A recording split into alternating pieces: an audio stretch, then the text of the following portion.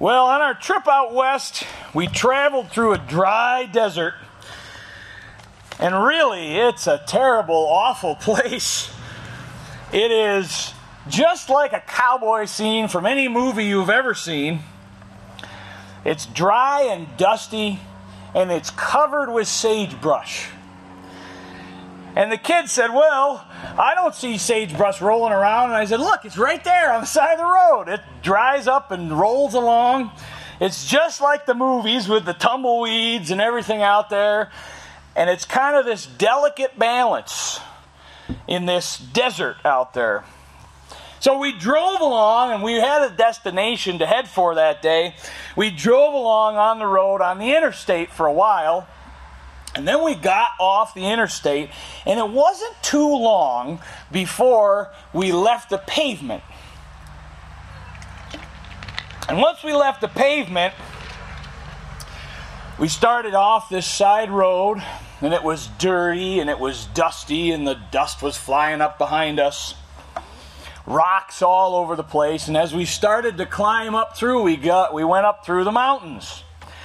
And we traveled and we traveled and we traveled for quite some time.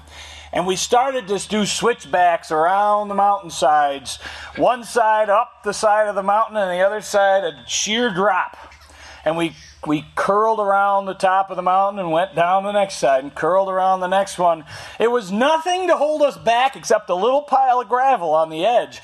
So we were very careful. It was a little nerve-wracking. We drove for miles like that, and finally we came to a crossroads. And when I say a crossroads, there was a pit toilet there. That was it. Just a pit toilet, and it was a dirt road that looked like there'd been more four-wheelers and ATVs on there than ever cars.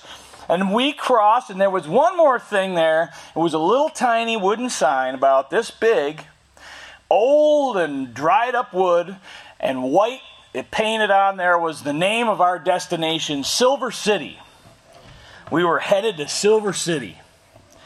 Well, we had probably driven, my estimation, maybe 10 or 12 miles through this mountains. We had twice that much to go. We finally drove 23 miles on dirt, winding roads up through the mountains with nothing around but sagebrush and a few antelope. And finally, we came through on these rocky old roads. We came through, and there was a big valley. Silver City, right ahead of us. Dotted with little houses all through the mountainside, up on both sides of the valley. And there was dry, dusty street towns. There were town streets all along. You could kind of see where people had been here and there.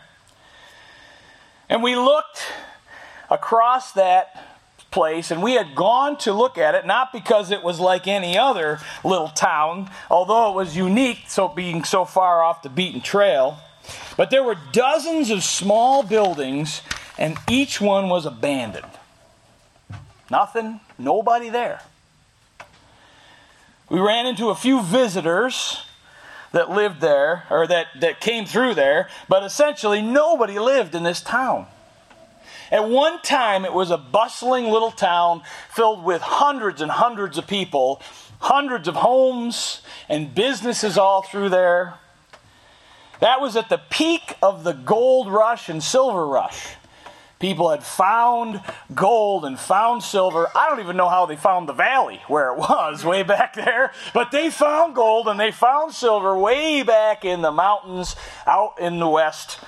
And when we got there, of course, when all the gold and silver had dried up and nobody could find any more, they all left. There was no reason to keep them out in the middle of nowhere anymore. So we went there. There was one older lady who was there who sold a little book about the buildings that were still there and a few other trinkets, and the rest of the town was just abandoned. There were stores and a hotel, and there was a bank, a whole vault for the gold that they once held inside of it. There was a church up on the rocky side of the mountain, and a school and a saloon, town buildings and laundry facilities. It was quite the bustling town at one time. We walked through the streets and we looked at our little book to see what things once were. And you looked in the window of the store, and there's still things on the shelf inside the store.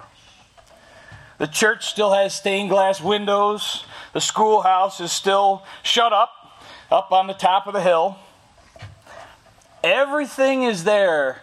We walked the streets that the cowboys once walked, and literally there was a street called Dead Man's Alley. And Dead Man's Alley is where they had cowboy shootouts at one time, and they talked about people who were murdered on the town streets. But now there was nothing. The whole place was empty. The buildings were decaying, and people came in. There were still owners of the buildings. They came in and tried to fix them up a little bit here and there just so they didn't fall down to the ground. But some of them had fallen to the ground. All decaying for a century and a half, sitting empty.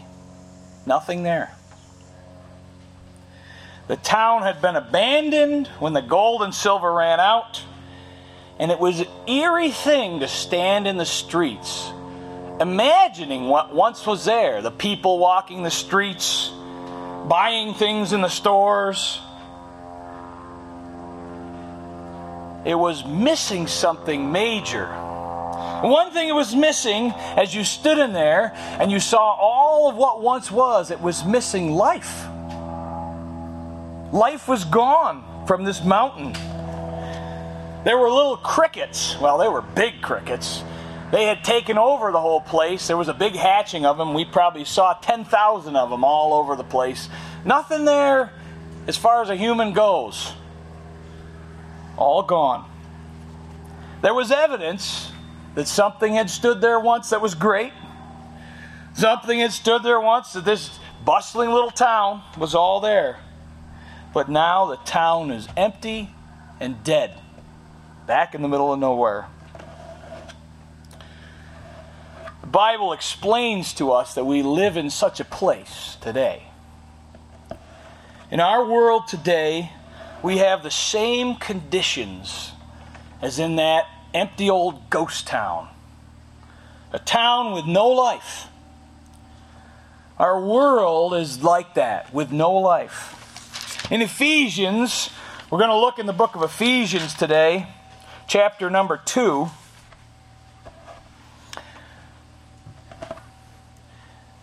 Paul tells us in our passage about that our world was once a thriving and a beautiful place.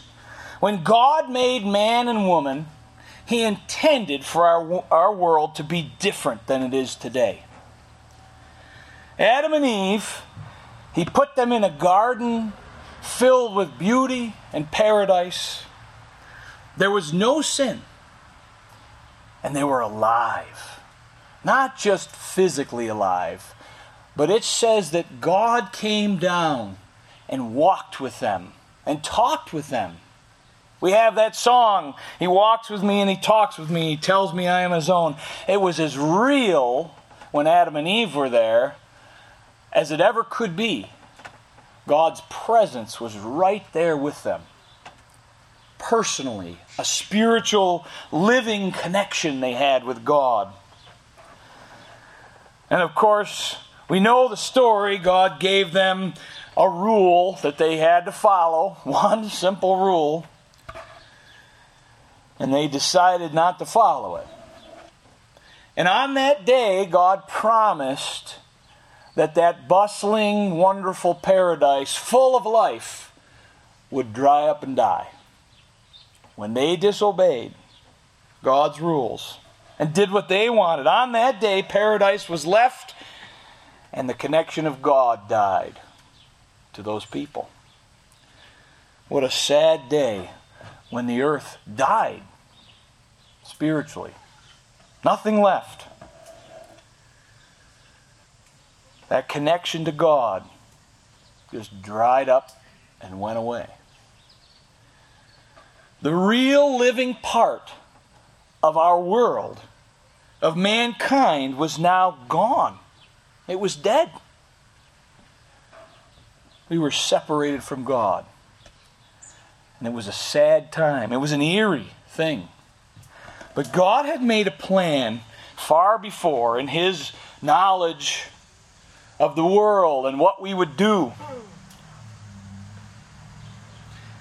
We stand today in this place, in this world, devoid of what is real, devoid of the real connection in life, the connection to God. We see people moving and doing stuff all around us, but there's not that real connection. It's dead and gone with people. People are lonely and they're restless. People are selfish. They're on this earth roaming with no hope, unaware of their own death, of what happened inside of them. Trying to prop it up like the old ghost town, trying to hold things together to make it look like it once was. And we try to do that with this world, and you can't ever do it because it's missing the most important piece. The connection and intimacy with God. So God looked down and He created a plan. He had a grand plan. This is what He did. In Ephesians chapter number 2, verse number 4, "But God, who is rich in mercy, for His great love, wherewith He loved us, even when we were dead in sins, hath quickened us together with Christ. By grace you are saved. And has raised us up together and made us sit together in heavenly places in Christ Jesus." So God's plan was this. I need to make the spirits of these dead people, this dead place, alive again. This is an old word. We don't use the word quicken very much, but all that means, when you quicken something, it just means you make it alive again. Now, we don't have the ability to make things alive again like that. Once they're dead, we can't bring them back, but God can do it. And God looked across, and it says He was rich in mercy, and He said, even though they don't deserve it, even though there is no one that deserves it, I want the most despicable human being out there. I want to give him away to live again. I don't care who he is. I love him. And I want to give him a chance.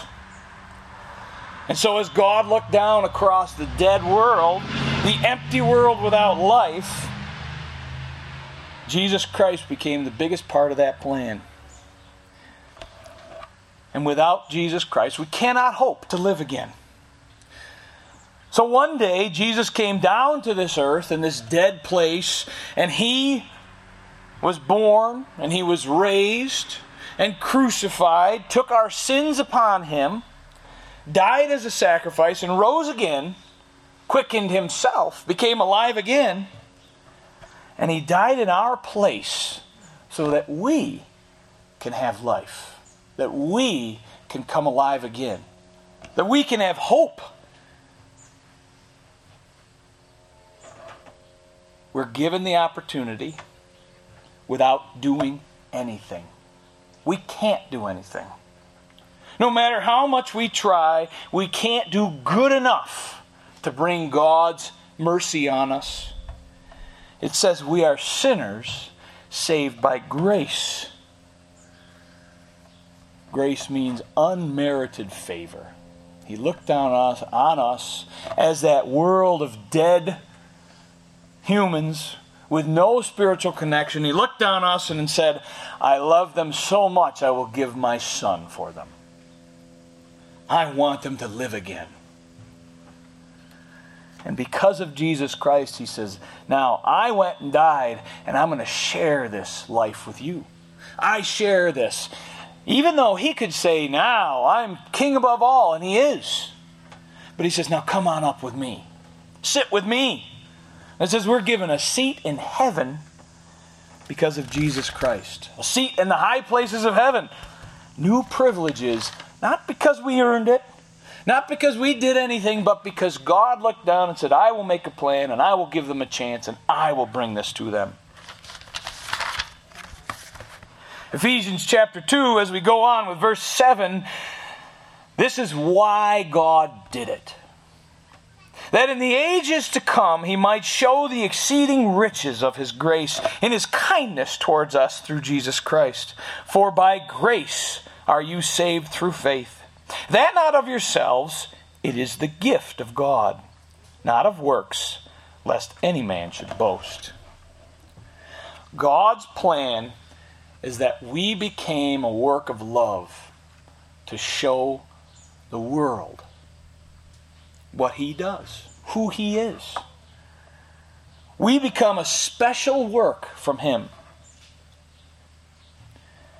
We will be the evidence to heaven as a human race. Those who have said, yes, I will, to God's plan, will be the evidence to the angels and other heavenly creatures out there that God's mercy is deep. God's love is great. Beyond deserving, he reached out to us in that dead place and says, come alive again. Come alive with me. So your question is, do we have a choice in God's plan? Simply said, yes. It says, by grace we are saved, so it's totally unmerited favor. And it says, through faith we're saved. So let's just look at that for a moment. What does that mean? Let's get this in perspective. What does faith really mean? Faith means this: belief in God's promises. It's nothing more than that. It's simple. We were dead, totally unable, totally unaware that we were even dead to spiritual things. And God's Spirit reached down on us and said, wake up. Listen to me. Listen to me. So he executes the plan, and he does it, and he gives you a chance, and all you need to do is say, yes, I will. It's pretty simple. It's pretty basic. That's faith, belief in God's promises. God does everything in the whole grand plan, and we just simply say yes. And it's that way so that we can't boast and say, look what I did. Look how great I am. Look at how wonderful I am. We just simply say yes or no. I have a friend who works with some mentally challenged folks that struggle just functioning. She cooks for them, and sometimes they want to help her. And she most graciously says, sure, you can help me. And it takes her longer, and it gives her more effort and more work. And do they really help? Well, not really. But because she cares for them, she lets them do it. She lets them be a part of that process. She loves them. Well, God gives us a chance to do the same thing. He says, come on in and say yes. That's all. Come in and say yes. You really can't help with this whole plan, but you can say yes and believe. So none of us can boast. Not one of us can boast. Because God did it all. Verse number 10 to finish up. For we are his workmanship, created in Christ Jesus unto good works, which God hath before ordained that we should walk in them. When it says we are his workmanship, that means God is that carpenter. Now, I don't think it's a mistake that Jesus was a carpenter when he came to earth, because a carpenter, especially in those days, had a very unique task. They did not get a piece of wood and start with it. They went out and found the piece of wood for the project they were looking for. They went into the woods and they picked a tree and says, that's the one I want. Cut it down, made it and prepared it, got it all ready, picked out just what they wanted because they knew this tree has a little different grain and that tree has a little bit different. They picked them to be a masterpiece. I want that tree because I know the grain in that will be unique. They put great loving care into preparing all the pieces, getting it all ready, and then finally assembling a piece of furniture, a masterpiece. You've seen some of those great big dressers, the highboy dressers that just have perfection. Someone spent hundreds of hours putting them together, choosing exactly what they wanted, throwing aside the stuff that wasn't quite right. Well, God looks across the earth and He chooses us out.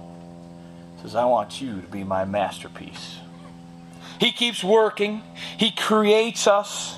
He uses attention to detail within our lives. And I'll tell you what, not very many days I feel like a masterpiece. But God looks at us and says, you will be my masterpiece. I will make you into that.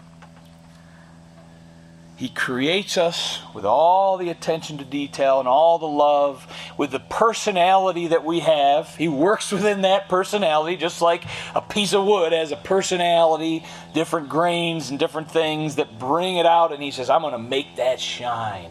I'm going to do something different with that. I'm going to use it.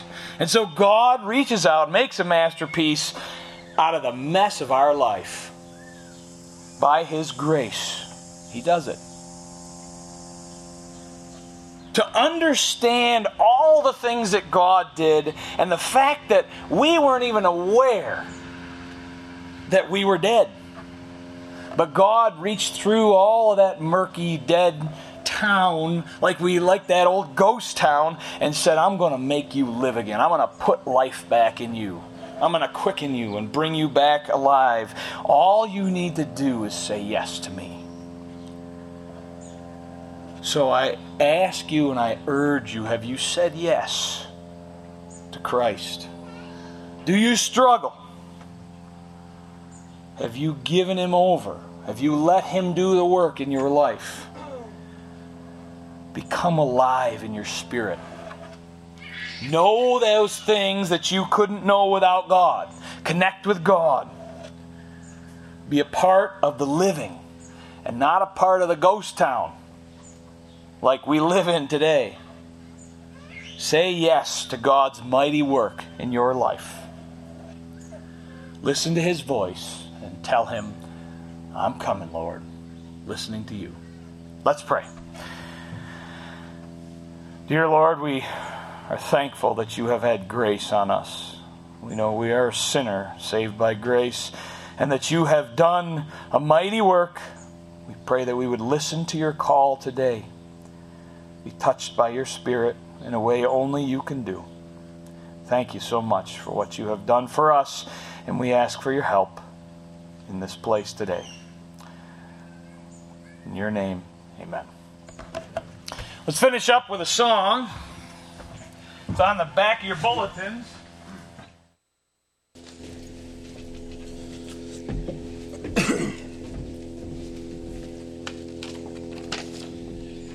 I am coming, Lord.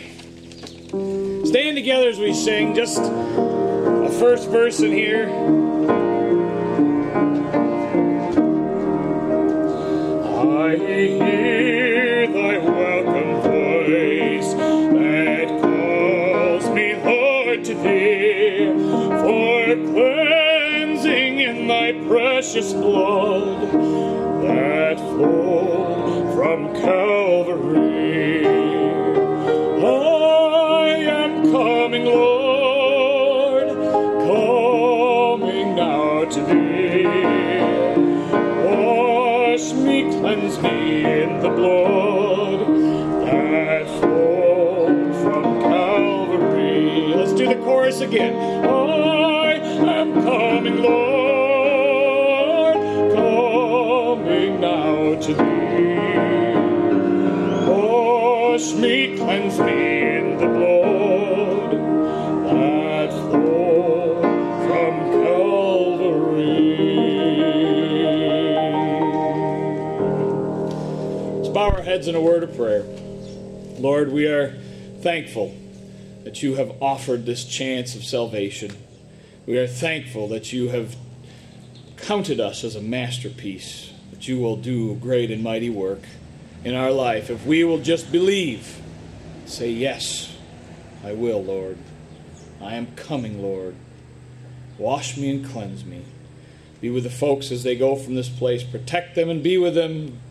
Guide them, guard them, protect them, and just help them to know that your Spirit is with them each day. Thank you for your great and mighty hand in our lives and in this church and on this place.